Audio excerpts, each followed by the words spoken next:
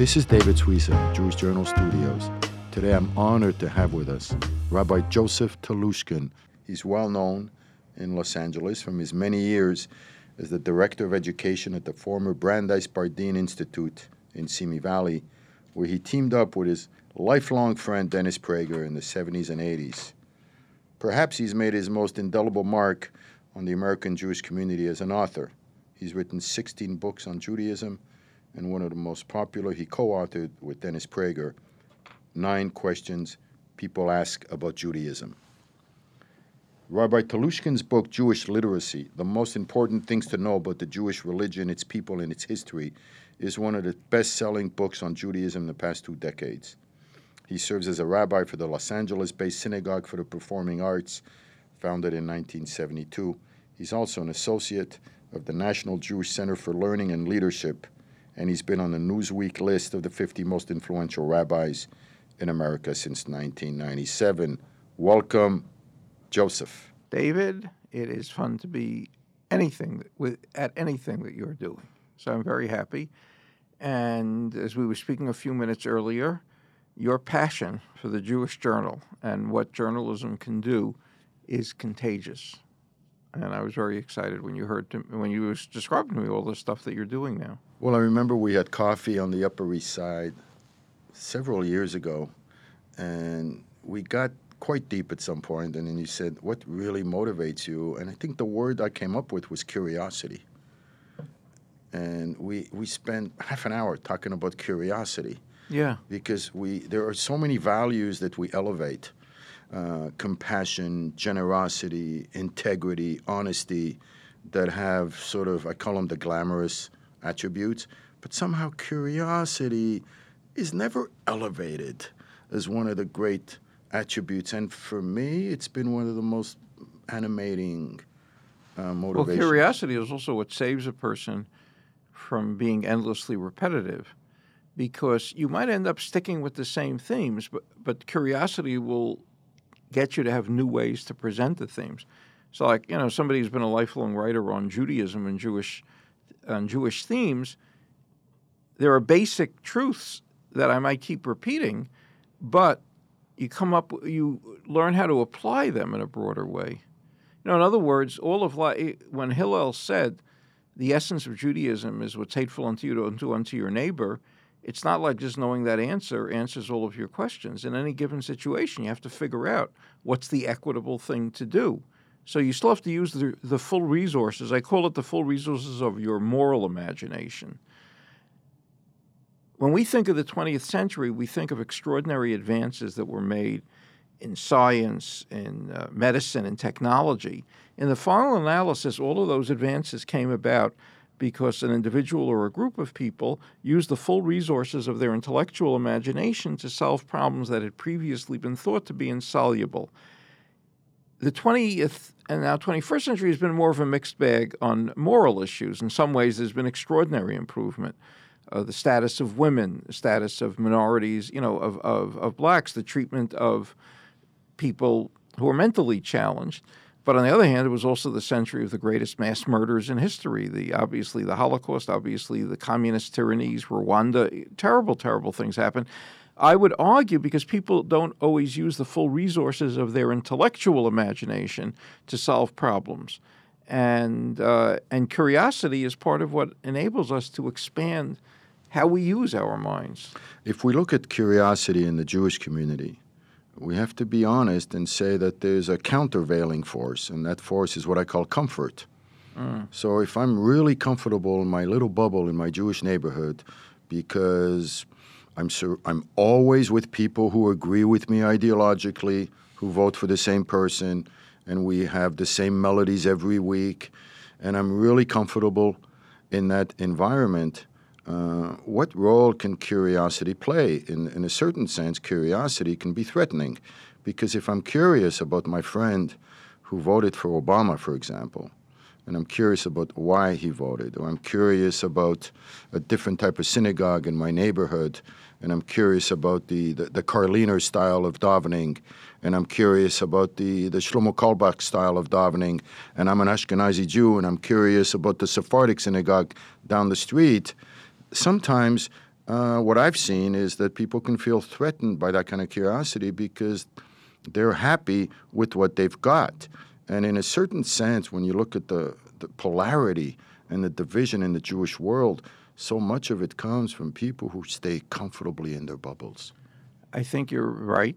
You're not only you're right, you're making a really important point. Very often, every 4 years during a presidential campaign, I'll ask audiences, can you think of a single reason someone's voting for the candidate you oppose that doesn't reflect badly either on their intelligence or on their character? It doesn't reflect badly on their head or on their heart. And I really find liberals who can think of a single reason someone might be voting for the other candidate, and I really find conservatives who can think of a single reason. That raises a very big problem, and the problem it raises is if you know that the people you oppose, if you don't just assume that they're stupid people, but you know them to be intelligent, and they're making a choice that to you is so self-evident and it's wrong, there's going to be a tendency then to start demonizing them, to think there really is something wrong with their heart, or to attribute bad motives to them and other things.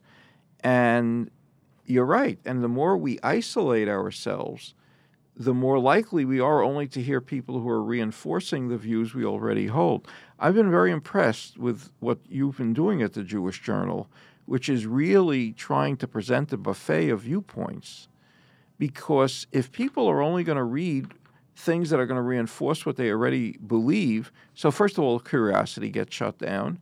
And secondly, whatever they believe is just reinforced to an extent that they're going to end up demonizing the people who disagree with them. And that's what's desperately needed.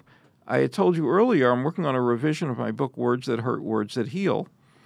And in the first iteration of the book, when it came out in the mid-90s, first of all, one of the things I said at the time was, I'm writing the book now because there's a crisis of civility, and I can't imagine it could get any worse. Well, I know that I am not a prophet. It can get worse. But what I also want to subtitle this book is Words That Hurt, Words That Heal, the way how we use words can shape our destiny. Because it really will define how we act in the world, how we react in the world, who we can appeal to. So what I was impressed with you're doing with Jewish Journal is you're trying to present a large variety of views so that people can understand how people can be smart people and decent people and understand the world differently than them.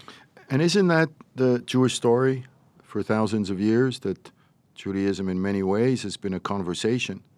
And it seems to me in the recent past, we've sort of, blocked that conversation and gone into our little silos. I wanted to make the point when you were talking, my good friend Yossi Klein Halevi has a theory about why Jews go at each other's throats so much. Yeah. And he thinks we have the revelatory complex where we feel that because we were at Sinai 3,300 years ago and got the great revelation from Moses with the tablets, that somehow every opinion we have has the status of a revelation. The Jews talk like we're revealing some big truth and no other truth. There's no room for any other truth. So he thinks that some of it is that. And then the other thing is everything seems to be life or death with us. And when things are life or death, then how dare you have this other opinion? We've seemed to have jumped from disagreement to rejection. So how dare you think this way? When people think the stakes are too high on every issue, it becomes impossible to be tolerant because the opposite side could be so detrimental. Now, in thinking of what you just said, Yossi Klein Halevi said, but then, of course, there's the alternate suggestion that the Torah has 70 ways it can be interpreted. What does that mean if not that obviously there isn't only one way to the truth? And it's very interesting. The two most famous conflicting views in the Talmud are those of the house of Shammai and those of the house of Hillel. And they had a whole bunch of disagreements, even on legal issues. And the rabbis claim, in a story that one is free to interpret metaphorically, that a voice came out from heaven, what they call in Hebrew bat kol, and said, Elu ve'elu, both these words of Hillel and these words of Shammai are the words of the living God. But the ruling goes according to Hillel. And the question then is raised, if both of them are the words of the living God, why do we rule according to Hillel? And the Talmud elaborates and says, because Hillel studied always the teachings of Shammai, and even studied them first. And so people often interpret that as just being, okay, it shows the ethics of tolerance. You study the other view, it's the ethics. I think it goes deeper than that. I think the people who study the other point of view become intellectually deeper. They know what it is that they're rejecting. They're not just rejecting a paper man. You see, very often when people speak in a very dismissive way of people who disagree with them religiously or politically, they are often creating a straw man. It's not the actual person. I remember years ago in a different context, a man who you know well and who was my favorite teacher when I was at Yeshiva University, Yitz Greenberg, used to say, I don't care what denomination in Judaism you belong to as long as you're ashamed of it. Yeah, and Yitz, of course, was picking up on the fact no one denomination can claim that its path alone would bring, that the only reason the Mashiach hasn't come, the Messiah hasn't come, is because of the other groups. We all have our own deficiencies, and yet, if all we're looking for is the deficiency in the other group, and if all we're doing is comparing the weakness of the other groups with the strength of our group, obviously we're always going to come out on top. And we have to be also willing to be a little more self-critical in that regard. My friend Dennis Prager used to say a very important day in the life of a religious person is when he meets a person of either a different denomination within his own religion or of a different religion who is both intelligent and smart.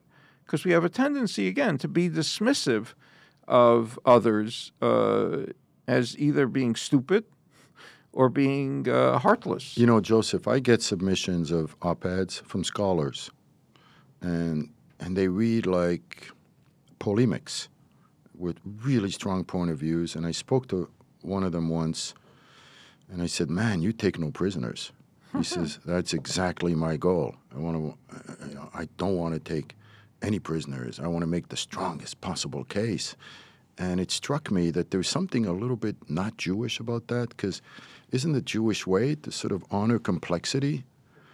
And it also struck me that printing and publishing those kind of editorials just sort of reinforces like polarities, that there might be the more interesting voice, the voice that I find more interesting for me is the voice that has the inner struggle, where there's, you know, both ideologies are inside the same author, and they're struggling.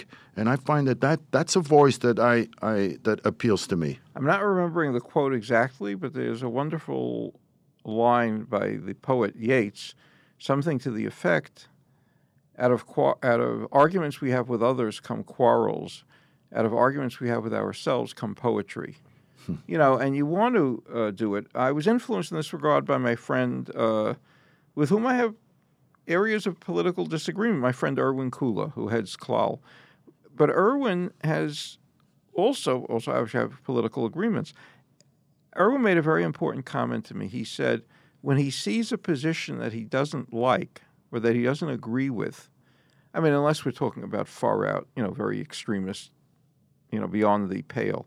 But he said what he tries to do, he looks at the position and see, is there any partial truth in it? Am I actually saying that on this issue, as apparently the fellow you were talking about who doesn't want to take prisoners, basically what he was saying was he's going to write what he's going to write because on this issue he has 100% of the truth and the other side has 0% of the truth. And obviously when you think like that, it tends to encourage an intolerant attitude. Look, there are issues on which I would be like that. I'm not going to look for partial truths if somebody accuses Israel of genocide, you know, or says the Jews don't have a right to a state. Then, you know, there is no partial truth on the other side. It's an out-and-out evil words, and the people who are saying it just might either be being misled or they are actually evil. But on but I don't want to be like that on most issues. On most issues, I come out on one side. But it's what you're saying. There could be an argument between us. And if there's an argument between us, inside us, it doesn't mean you're 50-50, but 70-30. You might be 70-30, but there is something in the other side that is somewhat appealing to you. And Erwin said it's the search for partial truths in the other position that can keep us from becoming hateful and from defining those, in terrible terms. Robert Dole, who was the Republican presidential candidate in '96 and himself was an ardent arguer for his positions, nonetheless said when he saw manifestations of what he thought was a real intolerance emerging, he said, remember, the Democrats are our opponents, they're not our enemies. And that's, becomes important. It works in both directions. The Republicans are our opponents from the Democratic side, not our enemies. And when we start losing that, then we start losing the intellectual basis for civility. The intellectual basis for civility is that there are partial truths on the other side, and if we speak in a civil way, we can maintain relationships. Once that starts to break down, I don't feel the need to have a civil relationship with the people who are trying to organize BDS against Israel. I don't feel I have to have a civil relationship with somebody who charges Israel with genocide, because they've defined themselves as out beyond the bounds of fairness and of civility. But otherwise, if we start applying that standard to too many issues, we're going to wreak havoc. We're going to make enemies out of people with whom we can respectfully quarrel and from whom we can learn. Right. Within the Jewish community, yes, there's an enormous amount that unites us. More than divides us. And if you just put aside the fringes of the BDS and the antis, I call them, we're tearing each other apart within this group of people who have so much in common. I had a interesting 5 years where every day I came to work, and my partner, Rob Eshman, was way to the left of me. Right. We loved each other. And we had hundreds of debates and sometimes arguments, whether it was politically, whether it was about Israel.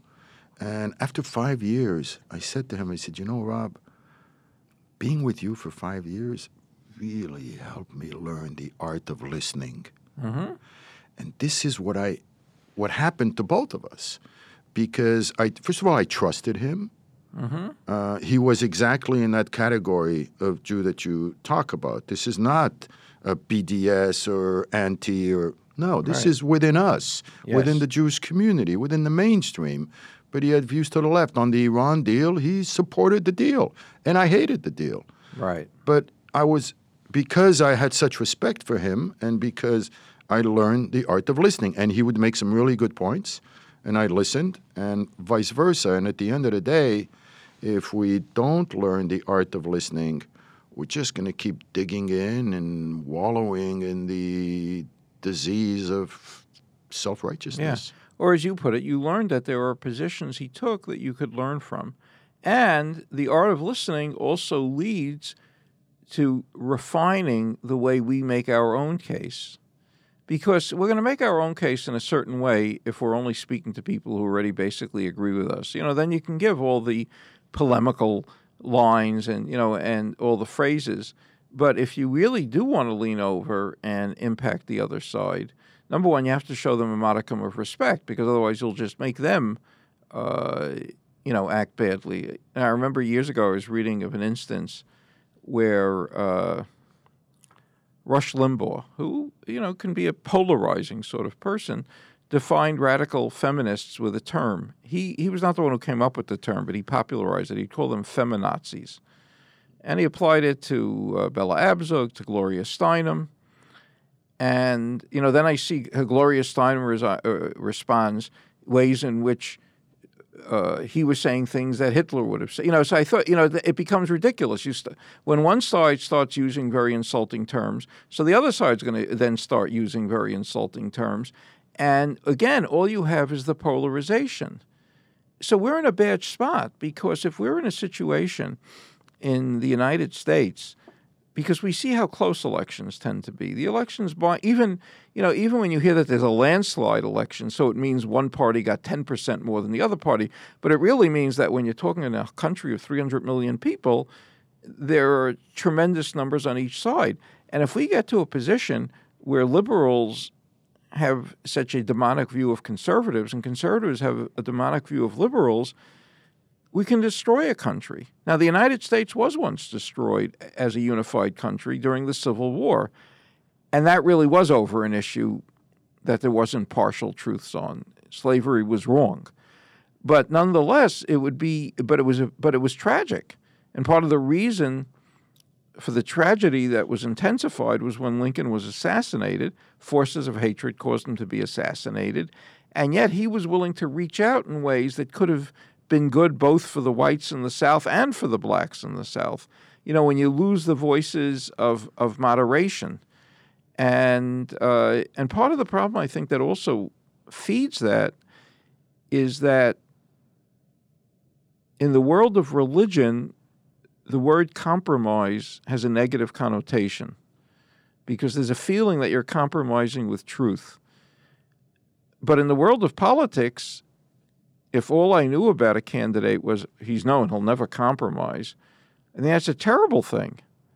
Because if you're trying to run a democratic society and you're trying to rule over a society in which a substantial percentage of the people disagree with you, you can't just take an ideological position that disregards their feelings.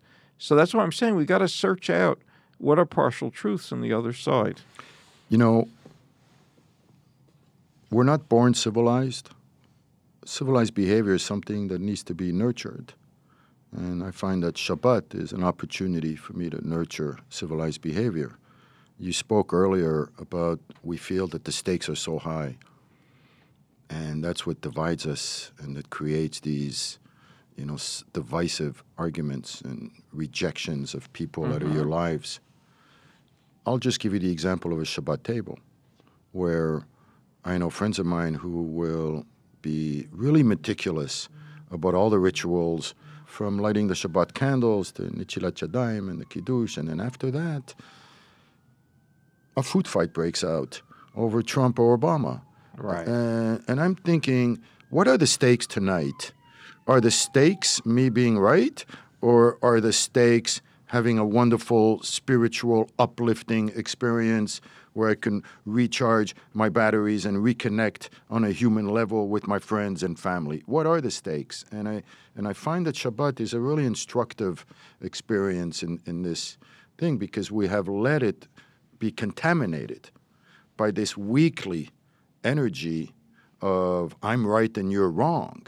And in a certain sense, I think somebody should write a column one day on how conversation needs to be given the same reverence as the ritual of Nitzilat Yadayim or doing Kiddush, especially the Shabbat table.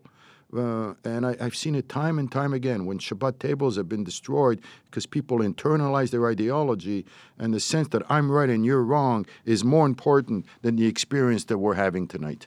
So my wife, Devorah, one of the things she insists on at Shabbat, and as a general rule, when we don't follow her insistence, we suffer as a result.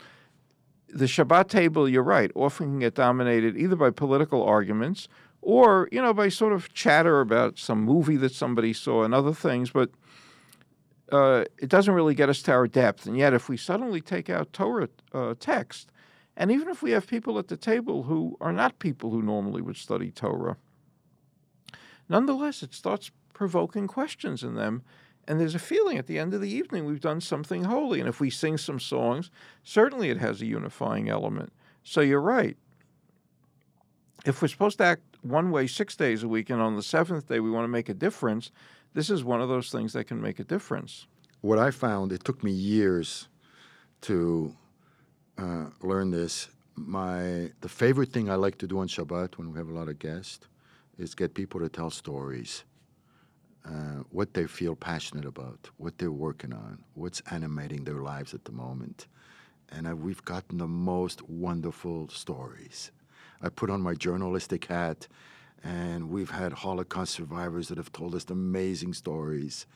And we've had a woman who did a summer camp for women only, and we had somebody who had a restaurant for the blind and what have you, and all kinds of fascinating stories from doctors and musicians and so forth. That's been, I wish I would have figured it out years ago, but that is sort of my go-to move on Friday night Shabbat, is to get people to tell stories. I often, say if we all became a little more journalist, when I put on my journalistic hat, I'm not as judgmental. Right. If I go into a synagogue that really annoys me, If I don't like the davening, I put on my journalistic hat, and all of a sudden, instead of thinking, do I like or not like, I'm thinking, well, what is this synagogue about? I'm like curious to learn more, and I do feel that Shabbat is the opportunity for us to exercise those more interesting, moderating character traits that don't come that naturally during the week. I think that's excellent. And that works particularly if you have a lot of different guests coming constantly. If your Shabbat table tends to be more comprised of people who generally already know each other, we do a different thing. We go around the table, and everybody says something that happened that week for which they're happy, some good thing that happened that week. And I do it when I conduct synagogue services. Tell me something good that happened that week. And it forces people to think in those terms. It also has another effect, which might not necessarily be the motivating force for why you do it or for why I do it, but it makes sure that the table remains one in which all people get involved. Because otherwise there could be, one more prominent person at the table, and before you know it, all questions are being directed to that person.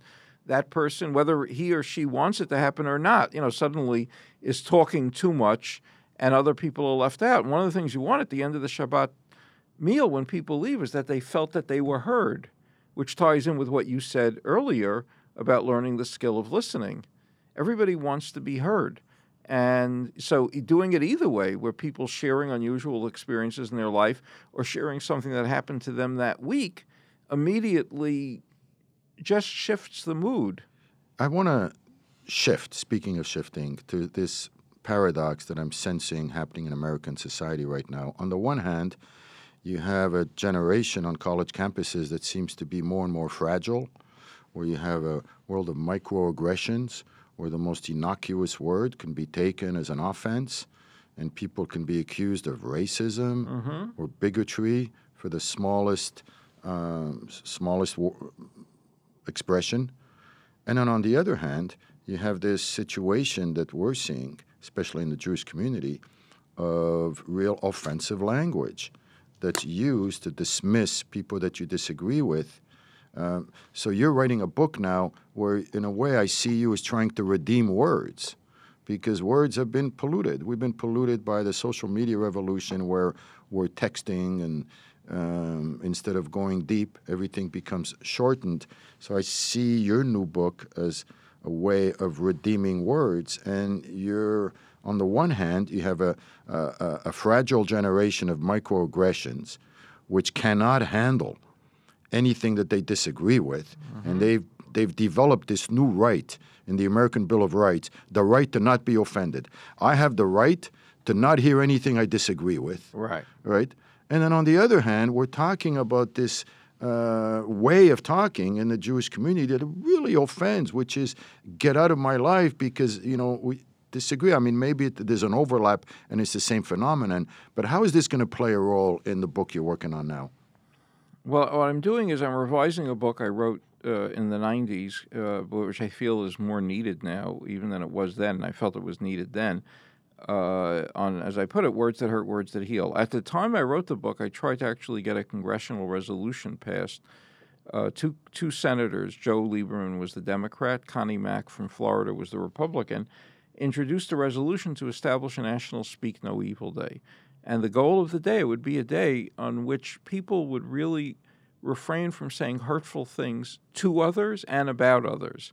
Lashon Hara is how we talk about others, and it's a term fairly widely known in the Jewish community. Most people are not aware that Lashon Hara is by definition true. Gossip can be true, it could be not true. Lashon Hara is true items, but they're nobody else's business. I mean, worse than that is Motzi Shem Ra, libeling somebody. But just as much hurt comes from what's called onat devarim, which is a term that people really don't know by and large, which means oppressing with words by how we speak to others, the way we express anger, the dismissive way you make up nicknames, unkind nicknames for people, you humiliate people. And these are all very, very serious offenses. So I'd like people to experience what it would be like to do two things. Number one, for 24 hours to monitor their own language and not try and change their way of speaking at all, and see how often they say not nice things about other people and not nice things to people. And just mark it down and be conscious of it. And then to try and go for 24 hours without doing it. The way in which the book, though, will be somewhat different than it was when I wrote it 20 years ago is the second half of the book, Words That Heal, was very small 20 years ago. I got married late in life. I had children late in life, so I think I got more sensitive to the healing power of words, later in life. And that's what I want to focus on very much. I'll just give you two instances of it, which are wonderful instances of it, because I know we're coming a little towards the end. So I want to give you a few instances. I read a book some years ago by a woman, Dr. Rachel Naomi Remen, called My Grandfather's Blessings. Remen grew up in a household where her parents were both successful professionals. She said it was the sort of house where when she came home with a 98 on a test, her dad would say what happened to the other 2 points. And she said, I spent a good part of my life pursuing those 2 points. The one place she didn't feel judged like that was at her grandfather's house. She had a grandfather. Her parental house was quite secular. Her grandfather was a religious Jew. She used to go there Friday afternoon. She would hang out with her grandfather, and he would light Shabbat candles, and then he would bless her. And, of course, the traditional blessing is you say to girls, may God make you like Sarah, Rebecca, Rachel, and Leah, and to the boys like Ephraim and Manasseh. Her grandfather, though, in addition to giving her the standard blessing, would add on something that week that she had done that she could be proud of. If she had not done on a test, she had tried hard. When she was very young, that she was able to sleep in a room without having to have the lights on. And she said every week she would wait to hear something good about herself. And then the great sadness of her life was her grandfather died when she was really only 7. And she said at first she was in a panic. But then she said she came to realize that she had learned to see herself through her grandfather's eyes. And that once someone is blessed, they're blessed forever. Many years later, to Remen's great surprise, her mother in her old age started lighting Shabbat candles. So one Friday night, she was sitting with her mother, and she told her mother the story of the grandfather's blessings and how much they had meant to her. And her mother looked at her sadly and said, Rachel, I want you to know I blessed you every day of your life. Only unlike your grandfather, I didn't have the wisdom to say the blessings out loud. So there are people who suffer from what I virtually say is like an emotional constipation. They don't express those words, which they can express. And there's a second story I came across in the course of reading on it about Alan Dershowitz. Alan Dershowitz, as all of us know, is not a particularly shy person, and one would not have thought he was ever one who had problems with his self-image. Dershowitz begins one chapter by saying, I was 15 years old before anybody ever told me I was bright. And he said he grew up, he was a bad student. He never even assumed he was going to go to college. His father sold pants. He assumed he'd sell pants. He said, why do I need to know history or geography or higher math to sell pants? Then one summer when he was a junior in high school, he was working at he came from an Orthodox family. I was working at a Jewish summer camp as a waiter, and there was a drama counselor there, a guy in his early 20s, and I used to speak to him. And we'd speak about everything. We'd speak about world events. We'd speak about Jewish thought. We'd speak about girls. And he said, one day he said to me, Alan, Alan, you're really smart. Alan, you're really smart. And those, however it was 5 words, I remember. He said, those 5 words, he said, it was the first time anybody ever told me I was smart. And he said, I started to think about how would my life change if I acted like I was smart. And he claims that those 5 words changed his whole life. The drama counselor, interestingly, was Yitz Greenberg. And he has repeatedly, I asked him about it because I've done interviews with Dershowitz, he said those words turned him around. So we can, in a matter, can I just tell 1/3 story of it? We can, in a matter of words, have an enormous healing impact on people. The third story is from that comic songwriter, Alan Sherman, famous Hello Mother, Hello Father. He remembered an incident once when he was a kid. He was probably 8 years old. And he loved his grandmother very much. He had a hard relationship with his own parents. He loved his grandmother, and he was at his grandmother's house with his mother. And his grandmother was making a party that night, and he heard her say that she needed a football. Now, he had no idea why his grandmother needed a football, but he could do it. So he went out, he traded. He came across some bully who punched him, but then was willing to give him a football for all his favorite toys. So he gets the football, he polishes it and leaves it in the house, and then his mother comes home and sees the football and starts yelling at him for leaving his toys around. And she said, "What did you bring this football here for?" And he said, "Because Grandma needs it for the party." So his mother started laughing at him and said, "Don't you understand your grandma?" His grandmother was obviously a Yiddish speaker. She had said fruit bowl. So he had heard it as football. She said, "Don't you understand your own grandmother?" So he was so humiliated, he sort of cried and ran up into his room and he slammed the door. And he didn't want to come down to the party. Later on, his mother comes up and says, "You have to come down to the party. You have no idea what your grandmother did." And his grandmother was walking around offering fruit from this gigantic, beautiful fruit bowl, and in the middle was his football. And when people said to his grandmother, "Why do you have a football there?" she explained what had happened, and then she said, "From a child is beautiful anything." And so the capacity of words to heal, I've become so addicted to understanding the importance of it, because there isn't enough healing, there isn't enough gratitude, and gratitude is the prerequisite trait for being a happy person. What's the mindset of a grateful person? Look what so-and-so did for me, he really cares for me. Look how she spoke about me, she really likes me. At the very moment you cultivate gratitude, you cultivate a feeling of being loved. Conversely, what's the mindset of an ungrateful person? Yeah, I know he helped me. Now he expects me to do that for him. Yeah, she spoke to her on my behalf. Now I'm going to have to do that for her. What an ungrateful person reveals is not only a stingy disposition, but how unloved they feel. They live in a world where nobody does anything out of love. Cynicism is actually stupid. There are really very many good people. So I want to get across this notion of the importance of the capacity of words to really hurt and wound, and the capacity of words to heal. They really can go. With words, we can do the worst things, and with words, we can do the greatest things. And the great thing is, it's all within the power of our mouth. Well, you arouse my curiosity when you talk about this congressional resolution that never passed. Right. Having a national, day where we speak no evil. So I'm wondering if we can honor this moment we've had this morning. And can you envision announcing in the Jewish community, maybe around Rosh Hashanah, that we can do a cover story in the Jewish Journal and build up and announce a day of Lishon Tov? I'll tell you what I want to do. This is my goal. I learned an important lesson. When I did the bill in 95, I think I brought it to Joe Lieberman and Connie Mack. I only subsequently learned that to really get a bill like that passed, you need to get 50 senatorial co-sponsors. And that's exactly what I want to try and do in the book. I want to start it again. I want this also to be a Jewish contribution to America. Jews as individuals have made amazing contributions to America. But this is an idea that comes out of Judaism, this whole notion about Lashon Hara. And you're right, there should be a notion of Lashon Tov, but it's not normally spoken.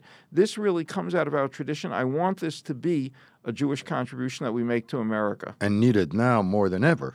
Yes. So, but like I said, it's quite possible that I might come out of this interview and think of a campaign where we can start. Maybe year one is only in the Jewish community and year two is for all of America.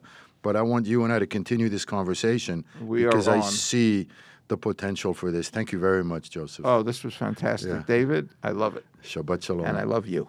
Bye. Likewise.